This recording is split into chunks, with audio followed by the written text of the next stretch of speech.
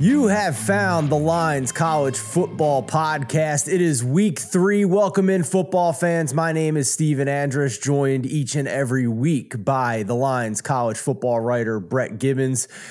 And we have gotten past overreaction week 2. We have a full slate of games to get you ready, a growing sample size to pull from in this show. Brett will give his best bets for week number 3, and we will also break down some of the biggest games on the slate.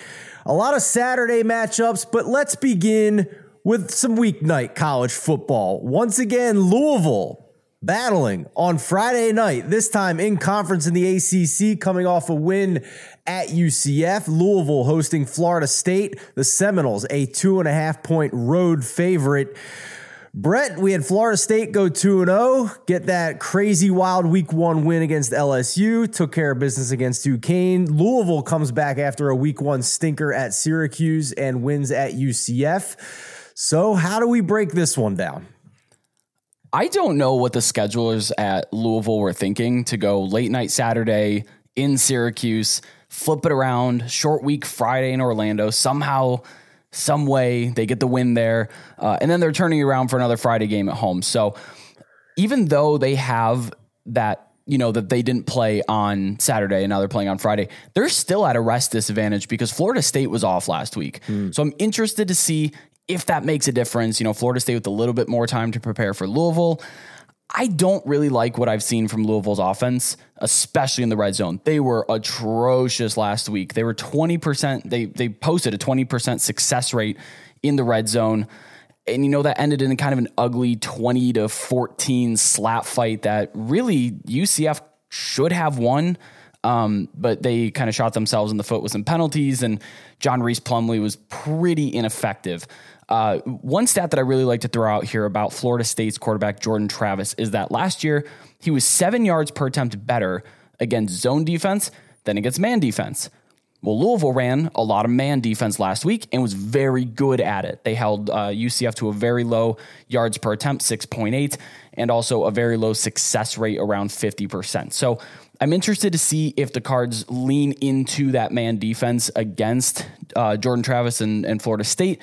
And I'm also interested to see how far Jordan Travis has come since last year. He looked good against LSU. I thought he kind of had that it factor that he hadn't had before where, you need to get a first down. It's 3rd and 7, and he was just able to do it. So I'm interested to see him perform. I said it last week. I don't love these Friday night matchups because they're just weird. And last week held true to that. For sure, Malik Cunningham against Florida State in a 31-23 road win a year ago, 25 of 39, 264 yards and 2 touchdowns, no picks for the Louisville quarterback. Also added 14 carries, 56 yards and 2 touchdowns on the ground. So it was the Malik Cunningham show last week. But to your point, this offense has not looked in sync. Major rest disadvantage here. So I certainly wouldn't fault anybody that wants to take Florida State under a field goal in this one.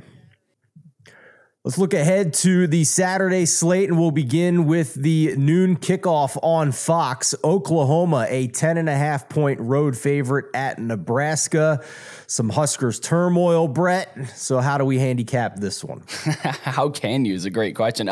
You can, it's 11 pretty much everywhere. Oklahoma's favored by 11. This has actually come down from 13.5, which is telling me that some respectable action is coming in on Nebraska. I kind of like to follow that. It's a team that just lost Scott Frost, who was definitively the factor holding them back. Are they now relieved of that? Can they fight? Because they have a talented roster.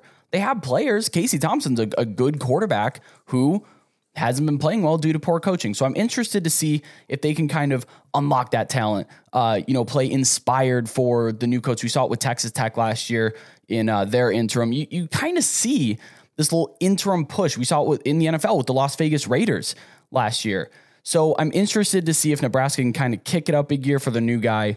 But I don't know if I'm really ready to lay money on that, especially now that the line's gone all the way down to 10.5. Oklahoma, their first half. As we record this Wednesday morning, Brett, we're starting to see some stuff go the other way here. I'm seeing 11.5 on the board for Oklahoma. So, okay. Maybe a little bit of line movement early, but we're now a full point the other way towards Oklahoma. Sure. Yeah. And, if you want to follow that buyback because it kind of dipped to a low watermark, I'm okay with that.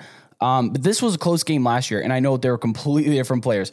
We don't have continuity in the head coaches. We don't have continuity in the quarterbacks for either team. So you're going to kind of have to do a hard reset on this game. And if you look at Oklahoma's first half last week against Kent State, it was like 7-3 at the half. It was bad, but they were able to turn it on, and it finished 33-3. Did not cover the spread. But, I'm not really surprised by Oklahoma's offense. It's good as expected. They're 7th in the country in expected points added margin on offense.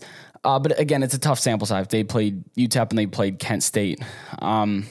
Lincoln's a tough place to go play. It's a tough stadium. It's a tough crowd to play in front of, and they are not welcome there. I was at this game last year in Norman. These two teams don't like each other. The fans don't like each other. So I think it's going to be an interesting game. I'm probably falling on the Nebraska side just because I want to see what these guys can do under their new interim coach. That gives them a little bit of a boost. They're at home. They have all sorts of talent. This team's probably pissed off, and I want to see them play inspired. So I think that this is going to be a closer game than we think. For what it's worth, ESPN FPI has Oklahoma 12 points better than Nebraska. But again, this game is in Nebraska, so some credit there for home field advantage, why this line is at 10.5 to 11.5. So take that for what it's worth. Another noon kickoff on Saturday, the Syracuse Orange. My Syracuse Orange, the 2-0 Syracuse Orange, hosting the Purdue Boilermakers at noon on ESPN2.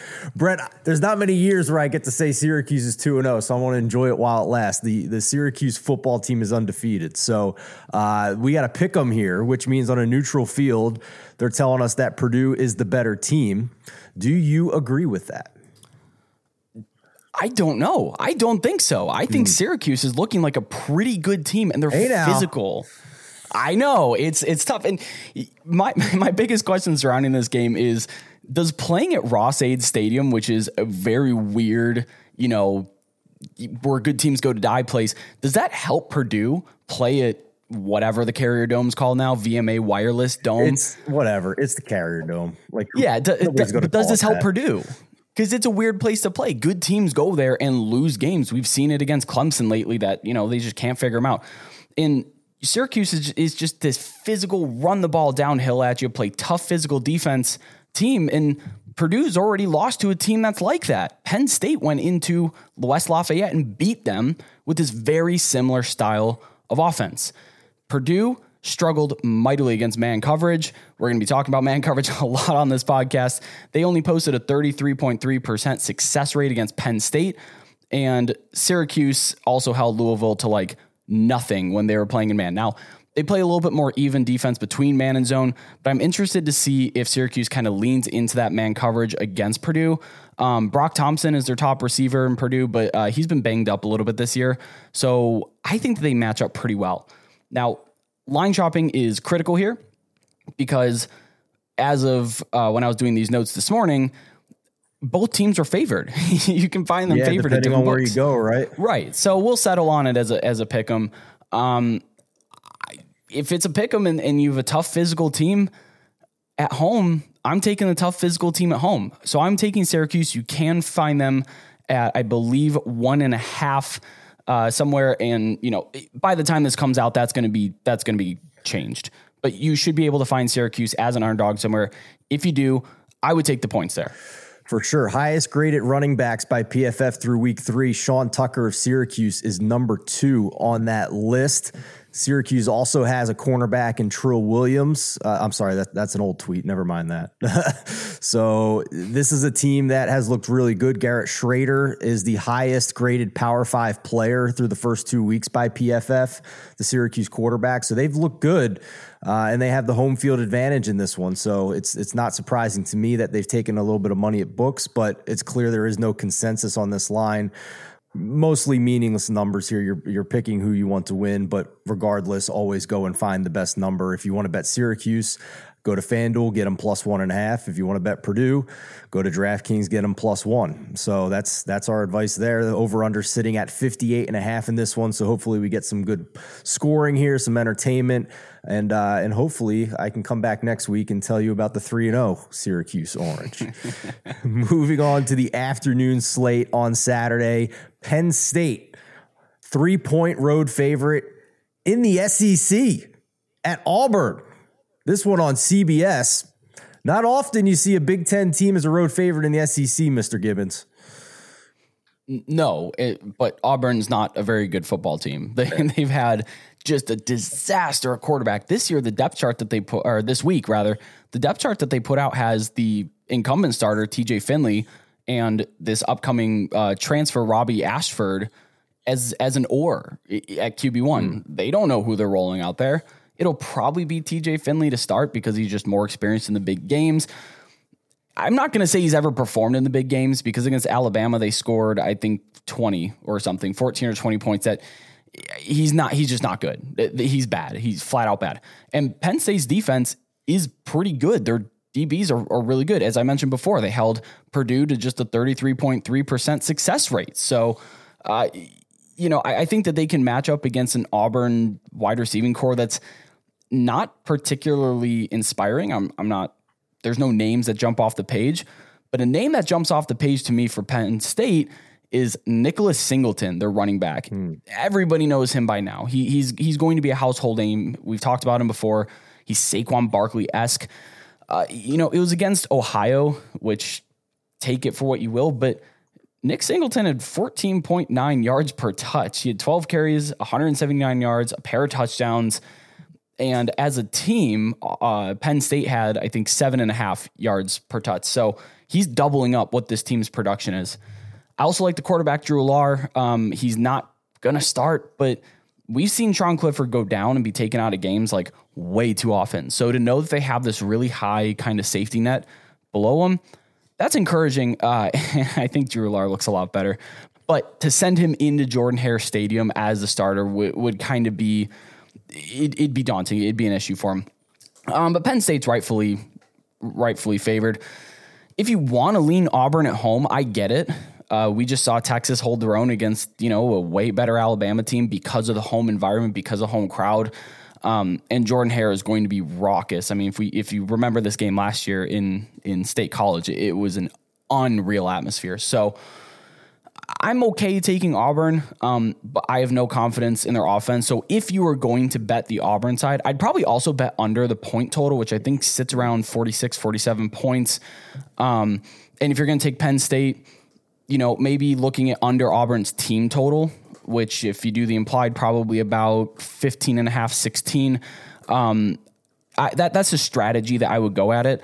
I'm personally not betting this game. This just seems like such a toss-up, and there's so many things on both sides where I don't trust either offense I'm probably just going to sit this one out and watch it and enjoy it.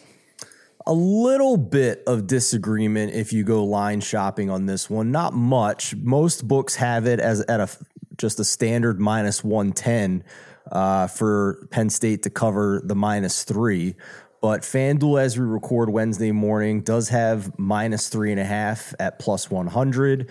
DraftKings does have a little less juice on the -3 at minus 105. I think I would probably shop for the best price on a -3 and take Penn State here. This is an Auburn team that just last week was trailing at the half to San Jose State, was only up by 4 in the fourth quarter against San Jose State. Penn State already went into a very tough Purdue environment, came out with the win, so they already have some road experience early in the season here. And I like everything you said about Penn State just from a schematic and talent standpoint here.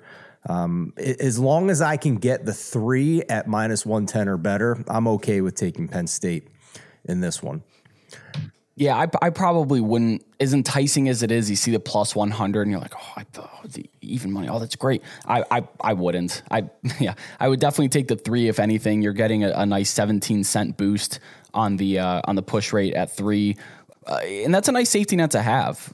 Yeah. If they win by field goal pushes, that's not a losing bet. So I'm okay with that. You're listening to the Lines.com podcast network. Looking for the latest player props and the best betting odds from the top U.S. sportsbooks all in one place?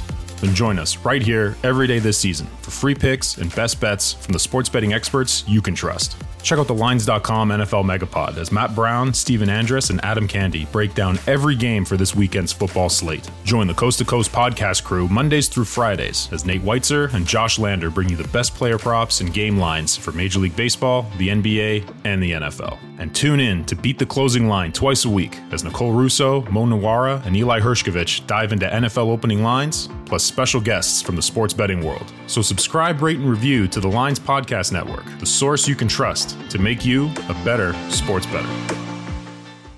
BYU at Oregon, another afternoon matchup, 3:30 p.m. Eastern time on Fox. Oregon, a 3.5-point home favorite at Autzen Stadium, where it never rains, and the Storm and Mormons of BYU coming into town, the Cougars. How do you see this one with a total around 57.5, 58? Yeah, I like that it's 3 and a hook, because if you're going to bet BYU, that gives you a whole lot of confidence to bet that number. That's a good number to bet them at if you're on that side. BYU's fielding the best defense that they've had in years, but they're still not defending the run very well. They're 111th in the country in a rush EPA defense. But is Oregon good? Right. I don't know. I'm not really taking their 49-3 decimation at the hands of Georgia very. Not seriously, but I don't think that's the true Oregon team. It's a weird game to play. Georgia's the best team in the country right now. I don't think there's any dispute to that.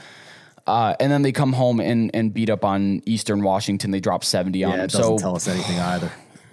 Yeah, I feel like I'm in the same place as I was in the preseason with Oregon. I'm just like, okay, kind of have to see. I kind of feel like BYU moneyline is going to be the public play just because people are seeing them play well. They might really take into account that first game with Oregon and kind of fade them. And you can find a plus 155 at DraftKings, which does line up with the spread of 3.5 points. But it gets worse than that. I still kind of feel like that's going to be the public play, so I'm probably not going to give that much consideration. I do want that 3.5 point safety net just because Autzen is a very, very difficult place to go play. And Oregon's going to take BYU very seriously. This is a good team. So I'm probably just going to watch this for the entertainment factor. But it is nice to get that hook on the 3 because that's a really big difference in terms of push rate and points and cents that you're buying. So if you're going BYU, yeah, go ahead and bet the 3.5. And that's a line that has not moved so far. Again, take it with a grain of salt, but at least some more information for you guys. ESPN's FPI has BYU less than 2 points better than Oregon. So you have to give Oregon a lot of home field advantage here to get to 3.5 as the favorite for the Ducks, for what that's worth. So I think that goes to Gibbons' point about plus 3.5 looking pretty enticing here if you want to back BYU. A friendly reminder here. Go ahead, Brett. Sorry, I just want to talk about Oregon's power rating really quick. Sure. It's crashed. This team was like a top 15, top 12 in the SP Plus and the FPI and the FEI at the beginning of the year, and now they're down like in the mid 40s. So just keep in mind that is a drastic movement in power rating. I would call it an overreaction. Interesting. If we're being honest here, their defense is just loaded with All-American linebackers and 5-star talent. And Bo Nix, as much as he's not the world beater people wanted Bo Nix to be, like he's still a veteran quarterback with a lot of tools. So I think that the power rating on Oregon is a bit overreactive to their week 1 beatdown. But is minus 3.5 too much? Like that's the hard question right here, because you're right. That definitely sounds like an overreaction on the power rating, but to cover 3 and the hook that's a big ask, right? I agree. Yeah, that wasn't meant to be an argument in favor of Oregon. It sounds like a stay away. That's how I'm treating it. Yeah. To see, get some more information out of these two teams, and we kind of figure it out in future weeks here. But should be a fun one here. A couple of Mountain and Pacific Northwest teams. A friendly reminder here for everybody that every week, if you go to play.thelines.com, we have a college football pick'em contest. Your chance to play for free and win prizes like Amazon gift cards. All the details down in the description below. There's also still time to join our free $10,000 prize pool for the NFL Pick'em contest. It's called Beat the Lines. Again, that info down in the description. $3,000 to the winner. If you missed week 1, there's still time to get in there and play with us and try and beat our staff against the spread on NFL picks. And while you're at it, hit that subscribe button, hit that bell, get the notifications every time a new video comes out here on the Lines YouTube channel. If you're listening to us on a podcast feed, rate, review, subscribe. It really helps us out, lets you know when a new episode is coming each and every week as we cover both college football and the NFL from various different angles each and every week throughout the fall season. All right, Brett, moving on here on the Saturday slate for college football. We're into prime time now, 7:30 p.m. kickoff on FS1 between SMU and Maryland. This one in Maryland, the Terps a 3.5-point home favorite. How do you see this one? Definitely not the biggest game in terms of headlining names and marquee names. There's no Alabama at Texas, but this might be the most exciting game of the week. Oh my God, yeah, I just saw the total, 73, 74 and a half. And that's up from 68.5 where it opened. So there's a lot of money behind this. I'm taking the under because it jumped up so high. Do you not like fun, Brett? Do you not like fun? I love fun, but 74.5 is just outrageous. I mean, you're asking for both teams to score on pretty much every possession and a high rate of play, which so far, these teams have not had the highest tempo offenses. Maryland is 111th in the country in plays run. I know it's only through 2 games, but still, they've only run 62 plays a game, and SMU's at 67 plays a game, which is 83rd. So they're not running these blistering tempo offenses kind of like we've seen from them in the past, but 2 very, very capable passing offenses. Tanner Mordecai, Tuali, I believe is the pronunciation, Tagovailoa, brother of Tua. And Maryland's receiving core is just flat out nasty. The Florida transfer, Jacob Copeland, has just been playing out of his mind. So this is going to be a fun game, but asking them to hit at one point 75 points, now 74 points, to hit the over 44-30, 40-34, that's a lot of points. On the season, this is kind of a flawed metric, but I want to throw it out there anyway. Almost 55% of games have gone under their point total just on the whole week or on the whole slate. So keep that in mind that right now, maybe the odds makers are kind of seeing offenses a little bit more valuable, or maybe just kind of underestimating defenses, which Maryland's defense has been playing pretty well. They have a pretty bad sample size. They played Buffalo, who just lost to FCS Holy Cross. And they played Charlotte without their starting quarterback. So keep that in mind. But their defense is playing sound when they need to. So I think it's enough to, get a stop or 2. And really, if you're betting on under 73.5, you're looking for 2 stops, and that under is going to look pretty good. So that's the way I'm taking. I don't really know what to do with this point spread. I really like the total. More primetime college football action on Saturday night. Michigan State at Washington. Washington, a 3.5-point home favorite. This one, 7:30 p.m. on ABC. Guess they were last in line on the draft order for picking primetime games. Not of all the games we talked about, not the greatest game here on ABC. But hey, we'll talk about it. Maybe bet on it too, right, Brett? Maybe. So I'm still burned from last week. I took a grandstand on Virginia because they were 4-point underdogs at Illinois, and I did not understand why. I am not going against that again. I don't understand why Michigan State is a 3.5-point underdog. They're favored in all of the power ratings, even with home field advantage, by like 6 points. Almost 7 points. Yeah, I'm seeing it too. On FPI, 6 points better than Washington. So, I mean, Washington doesn't have that kind of home field advantage. I've been there. It's okay. It's a fun place to see a game, but I wouldn't call it. They have an open-end stadium that looks at the beautiful lake. Like, it's not that loud of a place to play. Yeah, and the most concerning part, though, is despite that, Washington has climbed from -1.5, -2 at opening, and that goes through the key figure of 3, which that's some serious movement. The fact that it went through 3 means that there are people that know something that I don't, that know better than I do, that are really on this Washington side. That means they looked at a Washington -3 and still decided to bet it. That is concerning to me. Michael Penix, he's no stranger to Michigan State. He played at Indiana. He also played under Washington's current head coach, Kalen DeBoer, in 2019 on his breakout season. He's 1-1 in his career against Michigan State. He has 80 pass attempts, 606 yards, and 5 touchdowns. That's pretty significant. Michigan State's pass defense is probably still bad. They haven't played anybody that would threaten that.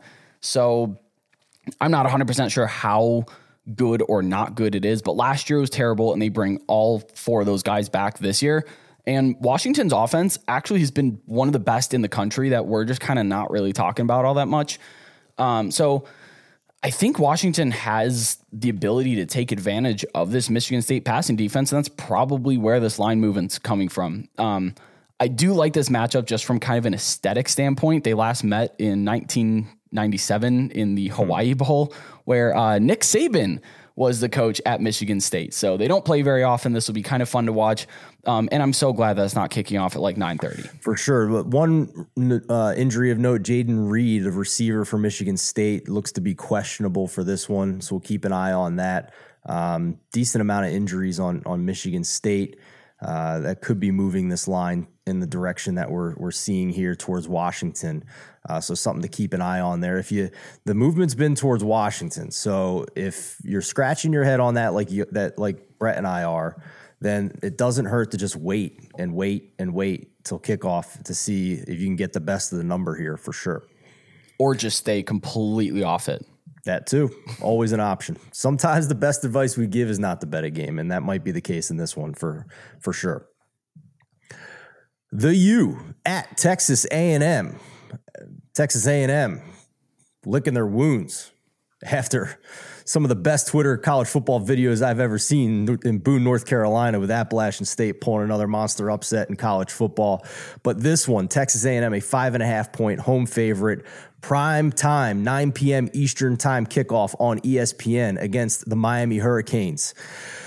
All right, Brett, bounce back spot for A&M, because we've talked in the preseason about all the talent on this roster, a little bit young, but still certainly talented. Yeah, this is nothing new to Texas A&M fans, and it's probably frustrating to pull your hair out. I mean, you have some of the most talent in the country, and yet they're still under-delivering. Now, are they a team that's a year away? Sure, we've said that a few times. Maybe they really are this time. You can find this number at A&M -5, but it's severely juiced at DraftKings, so I probably wouldn't lean into that. It's not worth that extra hook. Texas A&M didn't run a single red zone play against Appalachian State. Holy cow. Zero plays in the red zone. Man, that's bad. That is extremely concerning. Now, Appalachian State's defense is suspect. That like we saw them get 63 hung on them against North Carolina. Yeah, I mean, that type of improvement from one week to the next, like, come on. I mean, that's an A&M problem. Exactly. Yeah. And App State's defense is certainly in between. They're not as good as they were Saturday, and they're not as bad as they were week 1. They're somewhere in between. But yeah, you don't reach the red zone? Are you kidding? That's so bad. They're also not a non-Power 5 conference juggernaut like we saw with Cincinnati last year, right? Like that's not maybe the caliber of team they are. Yeah, maybe not quite that caliber, but they're pretty darn good. Yeah. Texas A&M's defense, though, that's nothing to play around with. It's still as good as advertised. They held Appalachian State to 3.7% explosive play rate. Again, an Appalachian State defense that hung 40 points in a single quarter. So they did well. You know, they kind of bottled up this good offense. So, but they only produced 4.9 yards per play themselves. I don't know. I don't know. I'm glad to see that there's not this huge overreaction to Texas A&M losing, because people are going to get mad at me for saying this, but you play that matchup 10 more times, and I don't think Appalachian State wins any of them. Their post-game win expectancy I saw from Bill Conley was only like 27%. So they controlled the game. They played very, very well, very inspired. But Texas A&M certainly isn't the team where we're like, oh, wow, they lost to Appalachian State. They're done for. I don't think that's the case. And you see it here that they're favored by 5.5 against Miami. Miami hasn't really played anybody, so it's kind of tough to judge where they're at. They're running the football very well. I know they wanted to run Tyler Van Dyke, pardon me, more than last year. I'm not really sure why. He's got an explosive arm, and they have some good athletes outside. If Texas A&M can their defense can keep them bottled up like they have been, then this is going to be a low scoring game. So if you're going to look at anything, I would look at the point total on here, maybe take it under. I don't think that it's going to be bet up because people are going to be saying the same thing. A&M's defense is good. Their offense is not good. So it'll be interesting to see how that goes, but I'm just worried about Miami walking into Kyle Field. I would not bet Miami. Not at all. I think I'm going to bet Miami, man. I think I'm going to do it. Really? In Kyle Field? Yeah, I mean, I did this last week in a similar situation in a rivalry game between Iowa State and Iowa. And all the numbers were telling us that 3.5 was too many points for Iowa State to be an underdog in a low total game. And even though that line touched 4 for a little bit, I still felt good about it. And sure enough, the Iowa offense looked like crap. There are indications here that the A&M offense has some serious issues to work out. FPI, just like the Iowa State game last week, has, I believe, Miami 5 points better than A&M on a neutral field. And we have a low total in this game of 45.5. Like if this game is in the 60s or 70s, then yeah, more variance, much easier to cover a touchdown spread in that game. I'm going to go bet Miami at 5.5. I'm going to find that as we record this Wednesday morning. We're already seeing a couple of books move this towards 5. Bet Rivers, Unibet, DraftKings, which tells me that there is some action coming in on Miami here. I feel pretty good about that one. Are you seeing the same thing on SP Plus with the difference between these two? Again, a 2-game sample size. Miami really hasn't played anybody, but at least for what it's worth, it seems clear that the metrics are telling us Miami's the better team. Yeah, the SP Plus is actually favoring Miami in this game, and I get why. I'm probably taking too much stock in the Kyle Field effect, but yeah, we saw Alabama walk in there last year and lose. Yeah, it's an impossible place to play. Yeah, and we're dealing with narrative street now. Like, is A&M going to be up for this game as much as they would be an Alabama game too? Like, they're.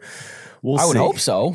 I hope so. Does Miami still carry that cachet? I don't know. I mean, it is a primetime game, so that helps. Guys are going to get up for it. Fans have extra time to get lubed up, in the words of Tom Brady. So, I think it's interesting. But I'm gonna be on the dog in this one. We'll see how it goes. I like it. I'm definitely not on the Texas A&M side. I'm just hesitant to bet on Miami in this case. All right, Pac-12 after dark, non-conference matchup, but let's talk a little bit about USC in this offense, because in the preseason, Brett, we were not sure if all these parts, this college football free agency, quasi-free agency would come together, but they've looked incredible offensively the first couple of weeks here. Fresno State goes to USC. The Trojans are a 12.5-point home favorite, 10:30 p.m. Eastern time kickoff on Fox. They seem to figure it out. They're figuring it out in a big way. Yeah, keyword offensively. Defensively, they're just as bad as we expected. I mean, they couldn't even stop Stanford's offense, which is fine, but not great. So I've seen the over-under here as high as 74. Oh, wow. That's another one I'm betting under. I know that these guys are high-flying offenses, and it's no fun to bet unders. It's just not. It's actually among the worst when you're sweating it out and you see it's a close game. They're still throwing the ball. Come on, stop.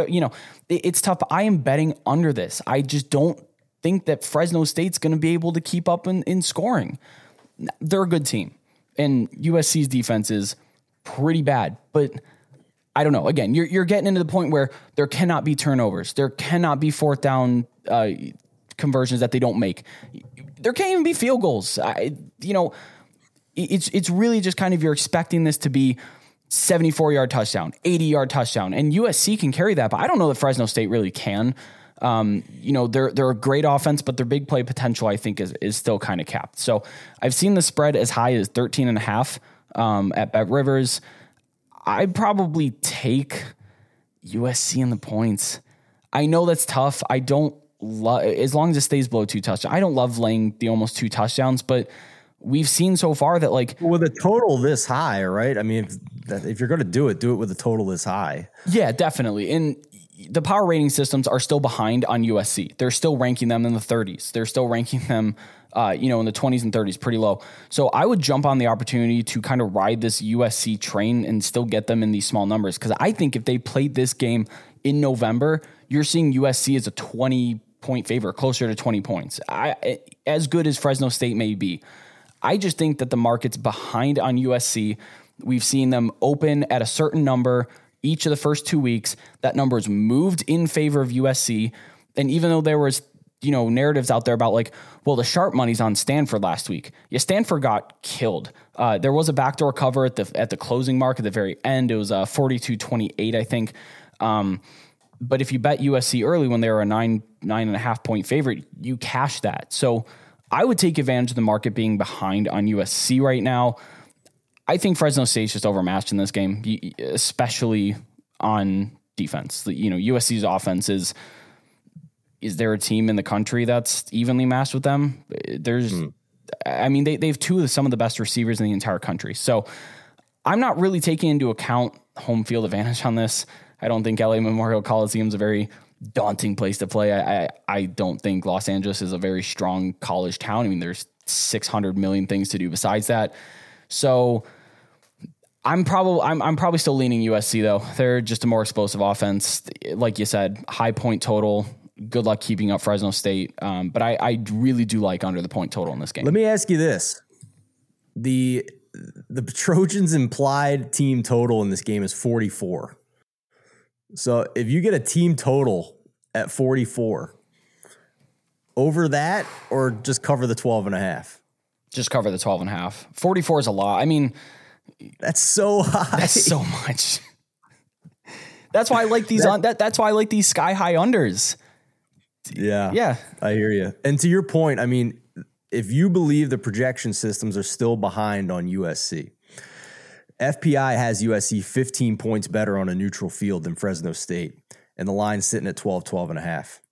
So by that logic, anything less than 2 touchdowns is value here for USC. Yeah, and I don't think it's going to stay under 2 touchdowns.